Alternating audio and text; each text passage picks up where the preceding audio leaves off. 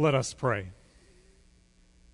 Gracious God, bring comfort to us and to our world this night, and reveal to us the presence of Jesus Christ, who is our light and our hope.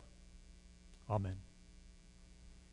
Before I begin, I'd like to express my delight at being here among you this evening, and so I'd like to thank the Dean and the Cathedral community for welcoming the students and the staff and faculty of Trinity College into this community to worship with you. And as always, I am very grateful to worship in the presence of the Trinity College Choir. So thank you, John Tuttle and the choir, for enlivening our worship with your music.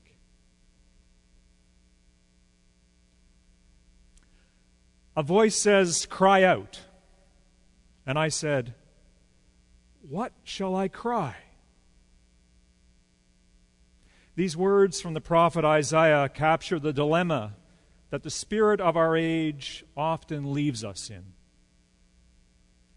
In our cultural environment, sometimes divided by angry polemics and division, many voices urge us to cry out, to denounce our opponents, to emphasize the errors of those with whom we disagree, to sit with our rage and our disappointment, to highlight the failings of the institutions we feel have let us down. And confronted by many pressing challenges, from climate change, rising social inequality, racism, sexism, gun violence in our city, persistent, lingering colonialism, and tragedies caused by human panic and fear, we often feel compelled to cry out. And yet, at the same time, there are signs that many of us are becoming rather cynical about the utility and the effectiveness of such cries. Many resonate with another voice in Isaiah's text. Although we feel compelled to cry out, we also feel powerless to utter anything truly meaningful. Cry out, but what then shall I cry? All people are like grass. Their constancy is like the constancy of the field. The grass withers, the flower fades. We encounter this sentiment in many aspects of public life today, do we not? In a time of international clashes, of Brexits, polemical tweets, fear of strangers, and tense moral disputes, even within our own churches. Various tensions between us and between them leave us weary of confrontation, cynical towards debate and dialogue, and tempted to avoid with those with whom we disagree at almost any cost. For all the talk of the ways in which social media confines us to a filter bubble, there is a sense in which we anxiously cling to these bubbles and even try to construct them ourselves. For it's clear there is a great deal of shifting going on around us, of change leading to uncertainty. And it seems often our lives are increasingly centered on identity and on belonging instead of on ideas and moral convictions. We want to know who we are and where we belong. We may not understand what's going on in our world, but at least we can try to plant our feet firmly on somewhere that feels familiar. And scholars describe this desire for firm identities and boundaries in many different ways, as a return to clan-based mentalities, as protectionist nationalism, or sometimes as a division between anywheres, by which is meant educated urban people who embrace diversity and globalization, and rural somewheres who understand themselves as rooted exclusively in a local environment in which they grew up.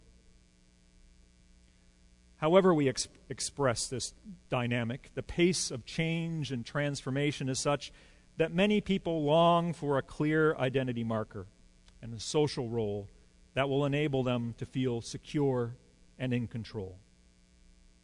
And so many retreat into what they know, withdraw into the familiar and the comfortable, and conclude that someone who isn't part of our own circle is completely contrary to where we're coming from. And as such, this is what many of us may be tempted to imagine and hope for tonight when we hear Isaiah say to us, "Comfort, comfort my people." The comfort of the safe and the familiar, of being restored to secure and well-fortified identities and locations, of encountering what we know and what we trust. And then the voice of John the Baptist interrupts and stands this temptation of ours on its head. John announces to us that what matters, what's truly important, is not where we're coming from, is not what we know, but it's where we're going and what we are about to encounter.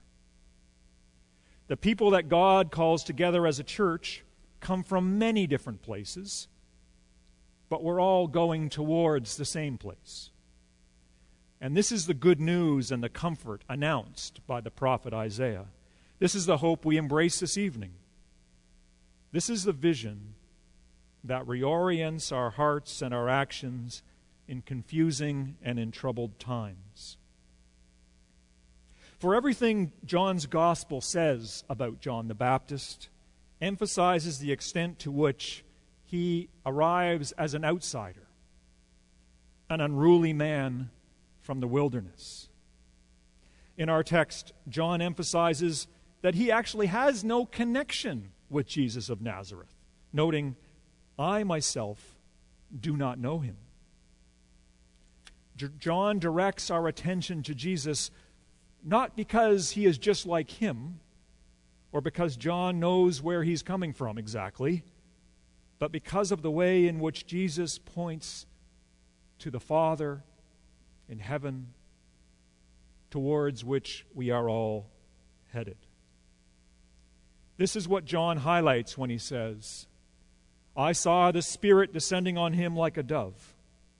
I myself did not know him, but the one who sent me to baptize with water said to me, 'He on whom you see the Spirit descend and remain is the one who baptizes with the Holy Spirit.'" What John emphasizes at the baptism of Jesus is that Jesus reorients and transforms our identities. This is what it means to be baptized and joined to Christ. We let go of our own desperate belonging to ourselves and allow ourselves to become owned by God, to have our vision shift from where we've come from to where we are going, to that kingdom of heaven that God is calling us to live into. And so Paul writes in his letter to the Philippians, our citizenship is in heaven, and it is from there that we are expecting a Savior. And tonight at the baptism of Jesus, we turn and say we recognize who that Savior is and from whence he is coming. The polarizations, the mistrusts and divisions that our society tempt us to adopt encourage us to retreat into ourselves. And this temptation is often fueled by the wounds and disappointments that others have caused us. Situations of loss and sadness often encourage a tendency to flee and to withdraw and to shut out the rest of the world. This occurs when mourning turns to melancholy, a situation when grievance is clung on to such an extent that it becomes a permanent part of one's own identity and thus becomes inattentive and avoiding of what is seen as a dangerous and wounding world. This week, of course, we all have significant reasons to grieve. Beyond our own personal sorrows, many in this city and across our country have been mourning the loss of the 176 people who died when Ukrainian Airlines Flight 752 crashed in Iran. And we've seen understandable outpourings of grief. And this, of course, is necessary, understandable, and to some extent we have all been grieving over this. And thankfully, we have seen few signs in our midst of the lashing out or the running to retreat. And this honors the lives of those who have died and testifies to the love and care of their family and friends. Yet as I've reflected on our readings this evening, I've been reminded as well that at such times of mourning, whether public ones or our own personal ones, we often confront the temptation to withdraw and to hide. And this brought to mind a documentary I watched recently on the terrorist attack in Paris on November 2015. The 5-year memorial was, of course, recently, which illuminates another temptation those who are baptized in Christ need to guard against. In an interview with a man who survived the shooting frenzy that killed 138 people in the Bataclan nightclub, he describes how, as he lay on the floor pretending to be dead, the way he found to cope was to create what he describes a bubble of humanities, 3 square centimeters large, around himself to make himself feel better. He acknowledges, however, that this required adopting a dehumanizing indifference to all the suffering going on around him, beyond that tiny bubble of security. And perhaps that bubble of humanity he generated for himself was necessary at the time, but over the course of the documentary, it seems like he's got that bubble pretty securely still constructed around himself many years after this horrific event. So although there is a sense in which times of challenge and uncertainty do tempt us to form a small bubble of protection around ourselves, to circle our emotional wagons, this comes at the cost of being unable to pay attention to what's going on outside our little bubble.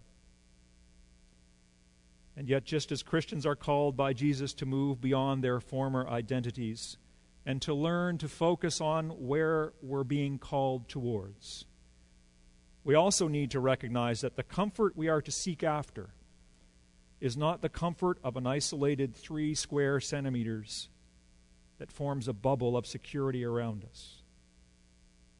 Instead, this comfort is an ever-expanding horizon of humanity that grows to embrace all people and all of creation.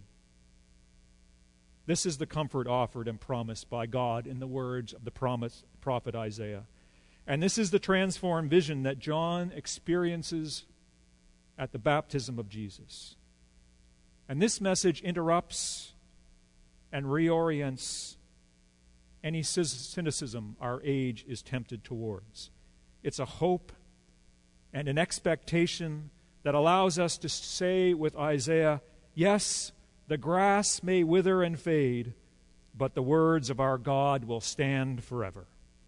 Those who know this can lift up their voice with strength and live without fear. So this evening, as we listen together to the words of Scripture and to the harmonies of music, let's turn our hearts and minds to that vision of heaven opening up around us and around Jesus at his baptism.